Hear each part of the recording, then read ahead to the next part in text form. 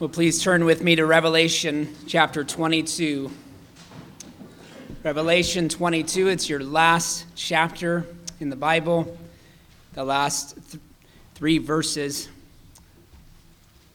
Actually, we'll be looking at the last four verses, verses 18 through 21. So this morning we close out really two sermon series. We finish up our Advent series that we began 4 weeks ago, and we also wrap up our study of the book of Revelation. If you're new to this church, then you can certainly find both series, all of those, on the website at gracefresno.com. But as we turn our hearts to the last section of this book, the last thought of the canon of Scripture, we consider the topic of Christ's return. And so the title of the sermon is Come, Lord Jesus. I confess that the thought of Christ returning soon was something I did not always look forward to. When I was younger, I had so many things I still wanted to enjoy. I felt like all the descriptions of heaven that I had heard lacked any of my toys and earthly interests. And so heaven seemed a bit boring. Floating on clouds with chubby cherubs wearing diapers was not very appealing. And so when we're not boring children with details of a joyless heaven, we oftentimes are excessively warning them to be ready. Instead of hope, they have nightmares that Christ will return when their hand is stuck in the cookie jar. And so, right, we know we are supposed to anticipate Christ's return, but many of us, for a number of reasons, aren't quite ready for that to occur. And so this tension that we feel, that tension that accompanies this life, strains our anticipation for the life to come. John brings Revelation here to a close with an epilogue that places the focus upon the return of Christ. And we said that was related to Advent because the term means appearing. And so it can be used in reference to Christ's first and second coming. So Advent is about reflecting upon Christ's first coming as well as anticipating his soon return. And the more we grasp of the purpose for Christ's first coming as well as the circumstances surrounding his second coming and the nature and purpose of that second coming, I believe the more we are filled with anticipation for his return as children. So before we read this passage, let's ask the Lord for his help in understanding it. Heavenly Father, we do thank you for your word. We thank you that you have given us your revelation, all of your revelation, from the Old Testament from Genesis to its final book, Revelation, this vision that you've given to John of the last days, of the latter days in which we now live. Lord, this is a means of equipping and encouraging your saints this morning.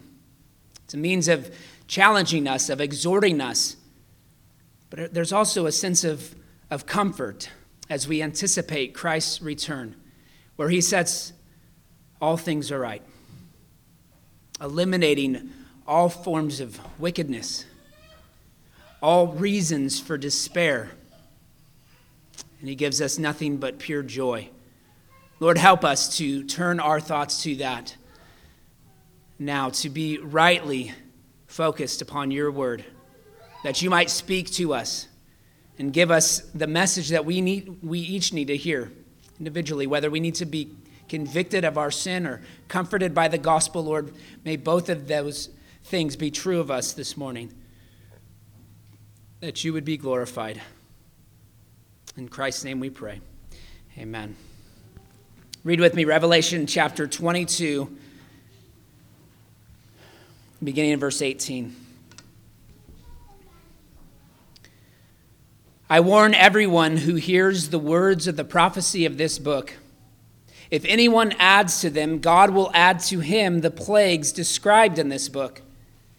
And if anyone takes away from the words of the book of this prophecy, God will take away his share in the tree of life and in the holy city which are described in this book.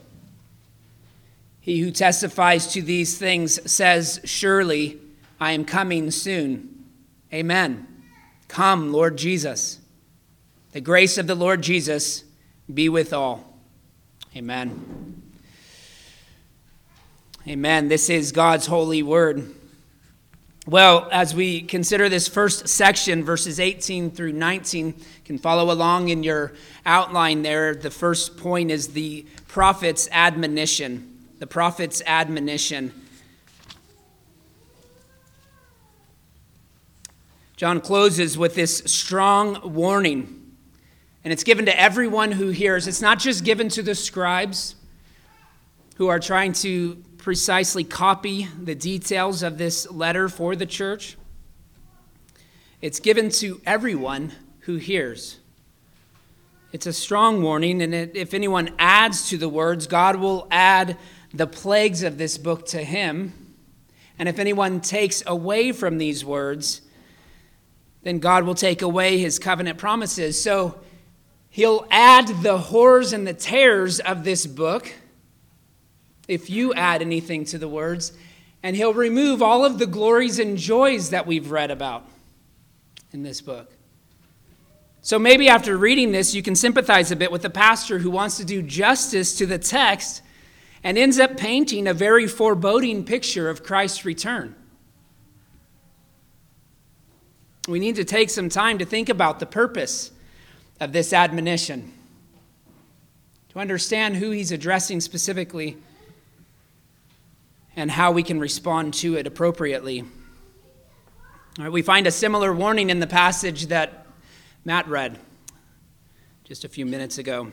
From Deuteronomy chapter 4, specifically in verse 2, we read, "You shall not add to the word that I command you, nor take from it, that you may keep the commandments of the Lord your God that I command you."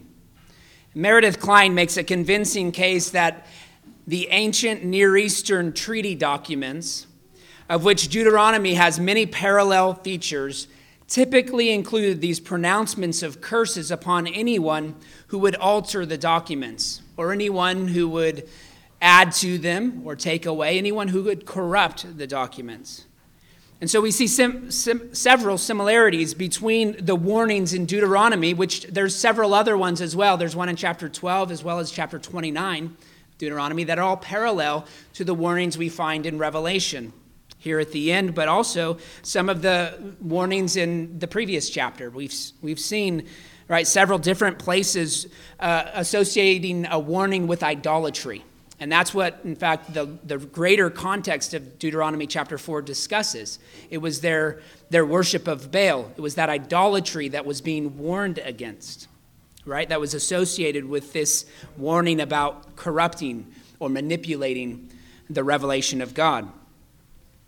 And so you have this promise of a reward to those who heed the warning, and then punishment to those who ignore it. John's not primarily here concerned with scribal errors or even misinterpretations of the book. This isn't a warning to everyone who holds a different understanding or a different interpretation of the millennial reign of Christ, which there are 4 primary positions on that. We've talked about them at the beginning of our series in Revelation. Right? You're going to have some differences there of interpretation. This isn't a warning to everyone who gets the wrong one. John's warning those who would deliberately distort the message that the angel delivered. It's a warning against the rebellious person who seeks to promote himself, just stirring up conflict within the church. And so Rick Phillips comments, these two groups, those who would take away from the words of Revelation and those who would add to it, these two groups find their analogies in legalists who would add man-made works to salvation. And then on the other side, liberals who deny plainly taught biblical doctrines. They remove those portions of Scripture that are uncomfortable.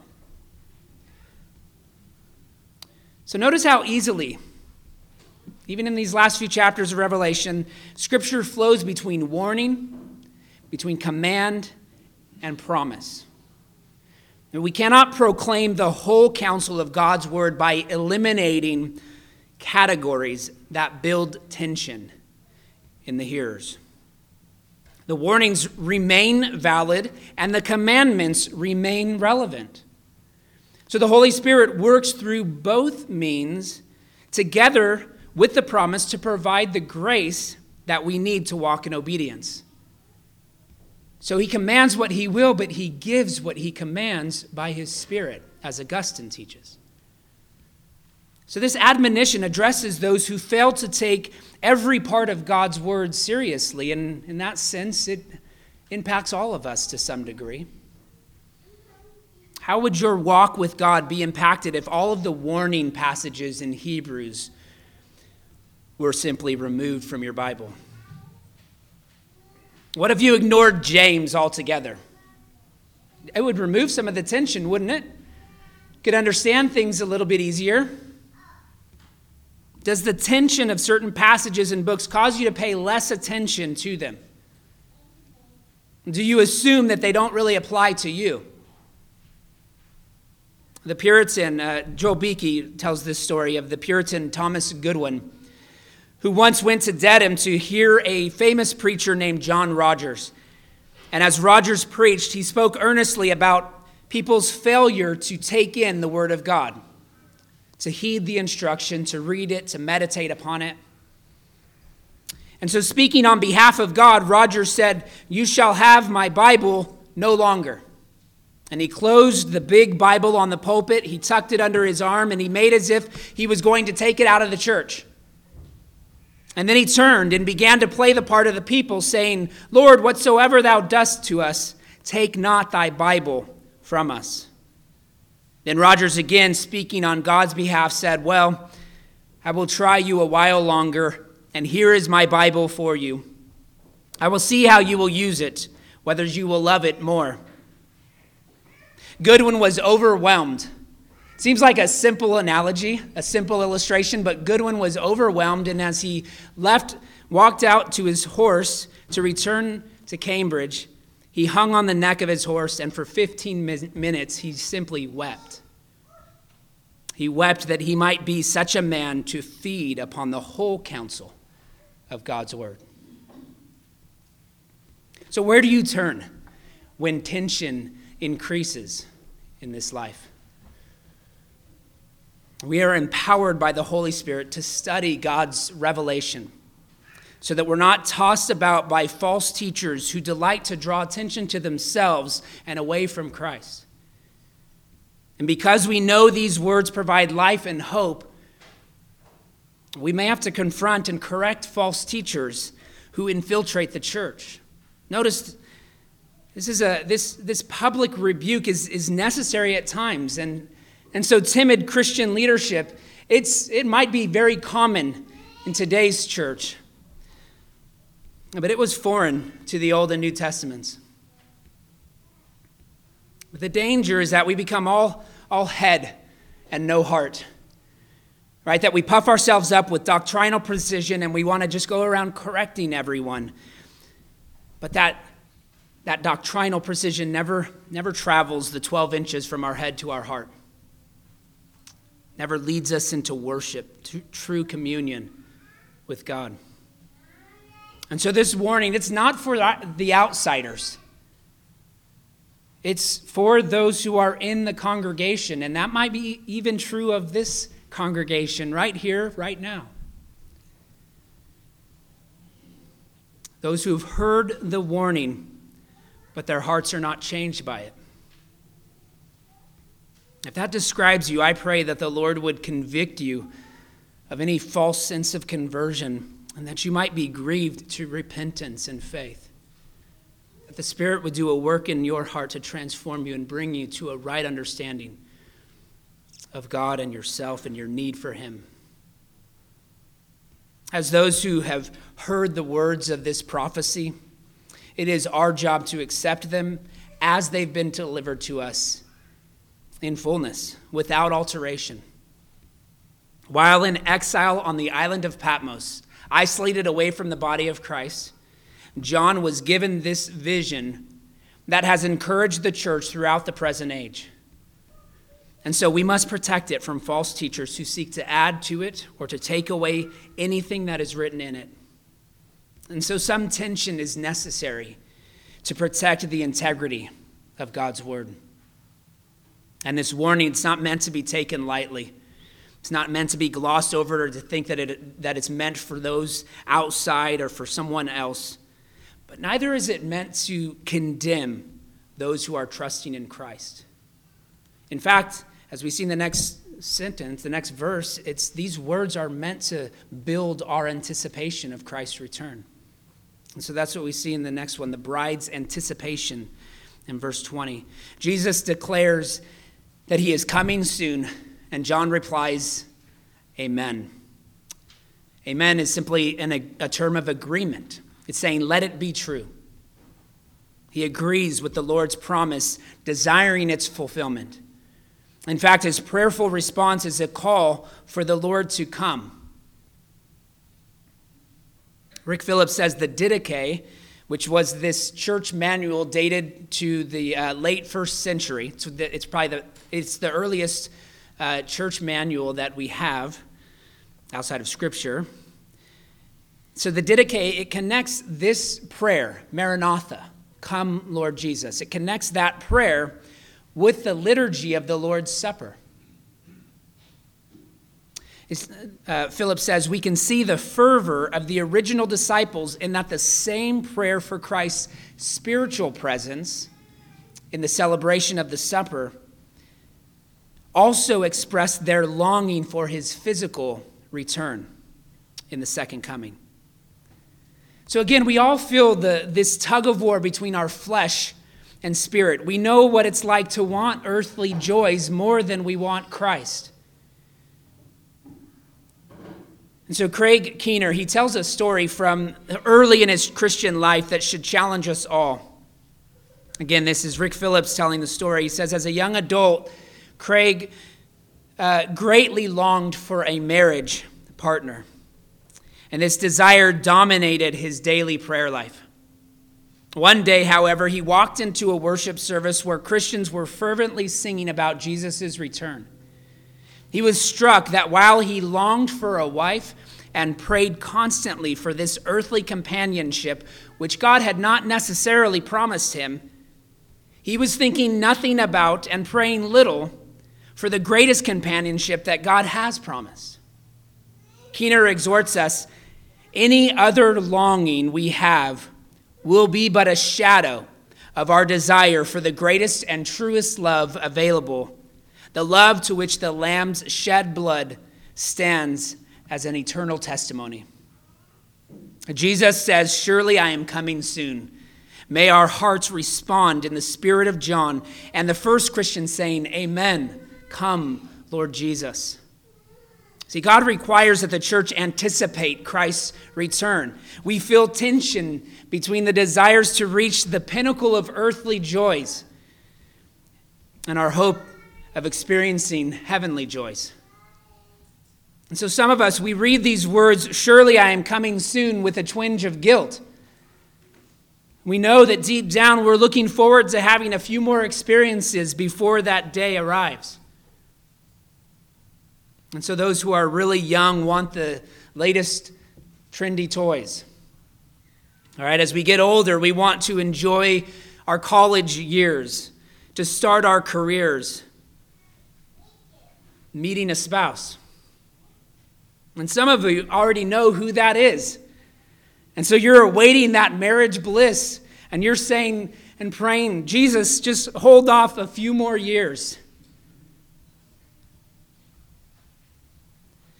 Well, let me clarify. There's nothing wrong with anticipating earthly blessing. Right? Marriage is a wonderful benefit. Work is rewarding. College life is great, and toys fill our childhood with a lot of fun, but none of these blessings come close to comparing to the joy that awaits in the new heaven and new earth. Right, when John wrote, Amen, come Lord Jesus, he wrote on behalf of a church that was awaiting to walk down the aisle to see her bridegroom. The groom is patiently waiting for the culmination of everything that he lived and died to secure. And so there is literally nothing in this life that can compare to the glories that await us in eternity. So those mourning the death of loved ones, or those who are anxious about the health of loved ones, they might feel this anticipation a little more fervently right now. You know how much sorrow and pain will disappear in a moment. Your plea of "Come, Lord Jesus" might even be characterized as a desperate cry for relief from the heartache of this world. We'll look back on 2020 as a year that contributed a healthy dose of suffering, discouragement, and sadness to our lives. And so you don't have to be in the midst of a traumatic trial to anticipate Christ's return with joy. Right? Relief and help are on the way, but even better is the fulfillment of every promise reaching its culmination. Heaven will be more satisfying than a room full of every Lego set you've ever wanted. Heaven will be filled with more fun and fellowship than any college student could ever pack into a lifetime. And heaven is an endless honeymoon. It's the wedding that all other weddings are meant to portray, to point to.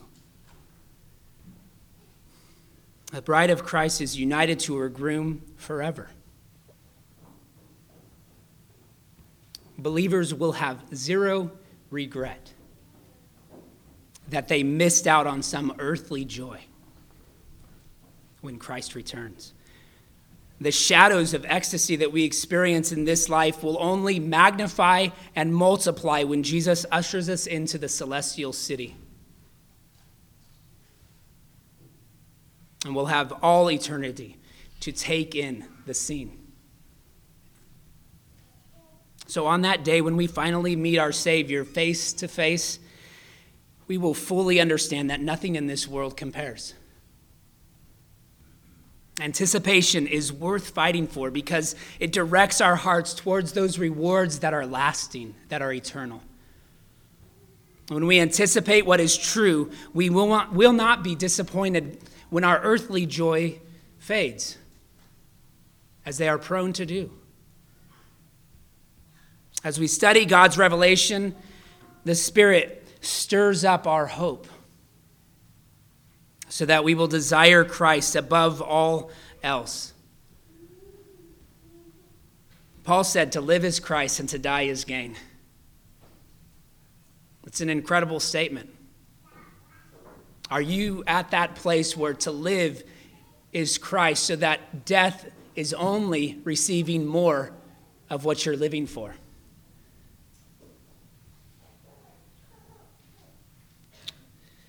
We appreciate God's word, and we boldly proclaim the gospel to our lost neighbors, recognizing and anticipating that reality that is to come, because we're confident in the hope that he's provided. And so the bride's declaration of anticipation is followed by this closing benediction in verse 21. The grace of the Lord Jesus be with all. Amen.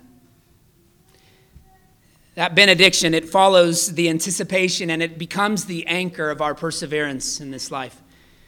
Like other New Testament epistles, this book ends with a benediction. It's a lengthy letter where it includes that epilogue, but it closes with a benediction. Those benedictions are so frequent in the New Testament that we treat it as an element of worship in our worship service. And many denominations conclude with one, but I had never even seen a benediction until I attended Sierra View Presbyterian Church, the first time back in 2006. And so some of you may not be familiar with benedictions like this other than reading them in Scripture. The benediction is a prayerful appeal as well as a declaration of blessing. It's rolled into one. We're asking the Lord to bless, and we're receiving the declaration of the Lord that he is promising that blessing to his children who receive it by faith. And John uses this word that's common in Paul's benedictions, grace. It was one of Paul's favorite concepts. Grace implies that God's favor comes to us free of charge. We can do nothing to earn it. But Jesus earned it on our behalf, right? As he lived a perfect life in our place. And he goes to the cross, the only one who did not deserve death, takes the penalty and the shame of death upon himself.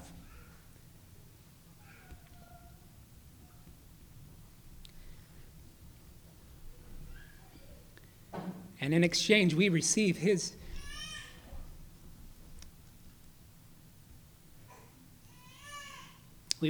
righteousness.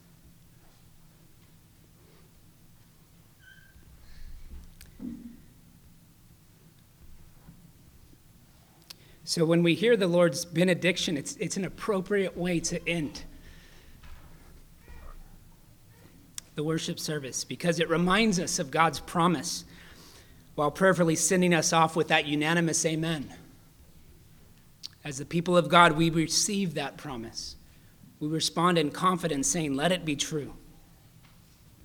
And so in our response to the benediction, we declare our corporate anticipation of experiencing the Lord's promised blessing. And although this book contains several warnings and terrifying images of judgment, it concludes with this word of encouragement. And so it's our privilege to receive the grace that's freely provided to us through Jesus. Receiving grace is about allowing God's Spirit to give you rest, the rest that you so desperately need.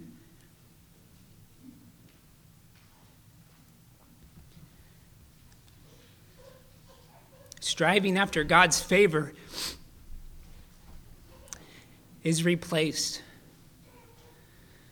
with trusting what Christ has done to earn that favor for you.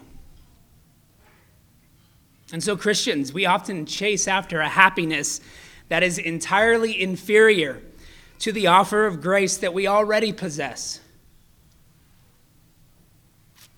The Christian life is about relieving the tensions of this life by remembering the covenant promises that Christ has secured on the cross. We long for the full experience of the grace of our Savior that we will enjoy at his return. And so it's that grace which sustains us. It's that grace which fills us with a proper hope in the face of earthly tragedy. Do you feel your need for Christ's grace? If so, that's precisely where you need to be in order to receive it. In Come Ye Sinners, Joseph Hart encourages us with the following words. He says, let not conscience make you linger, nor of fitness fondly dream. Don't let your thoughts carry you away from the Lord. And don't think that you have to get yourself prepared. You have to get yourself fit to come to Jesus. No, all the fitness that he requires is to fill your need of him. And then he says, this he gives you. This he gives you. 'Tis the Spirit's rising beam. It's the work of the Holy Spirit in the life of the believer now whose heart's been transformed to receive that promise and to respond in faith and repentance. It's a gift from our sovereign Lord. And so don't settle for the temporary and fleeting pleasures of this world when the Lord has promised to give you his all-satisfying grace. It'll sustain you through all your days in this life, and we'll enjoy it for all eternity in the life to come. So let's give him the praise for that promise. Heavenly Father,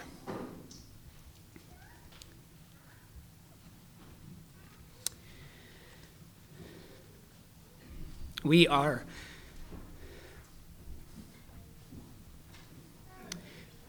grateful for your revelation. And we want to treasure these words. Lord, we want to heed the warning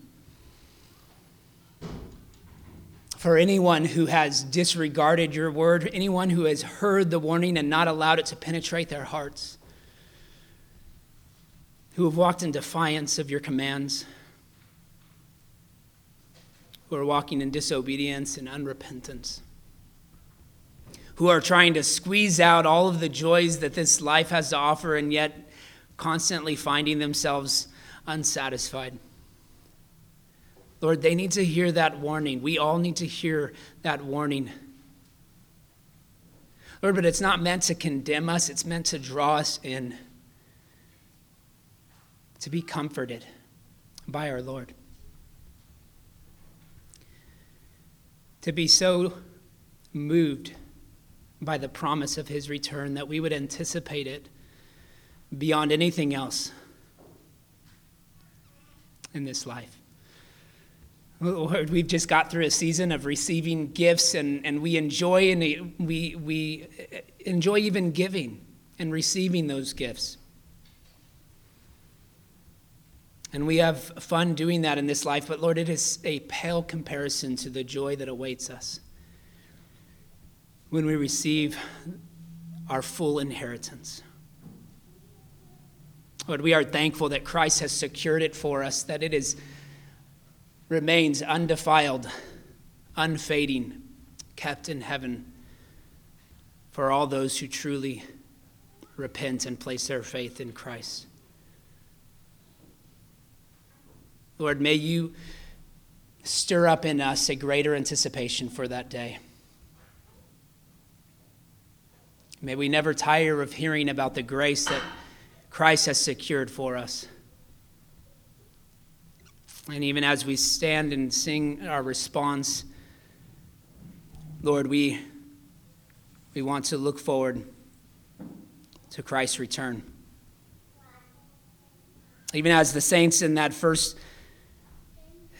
that first coming who anticipated with great hope the long expected Jesus, Lord, we too wait with a longing for his return. In Christ's name we ask it.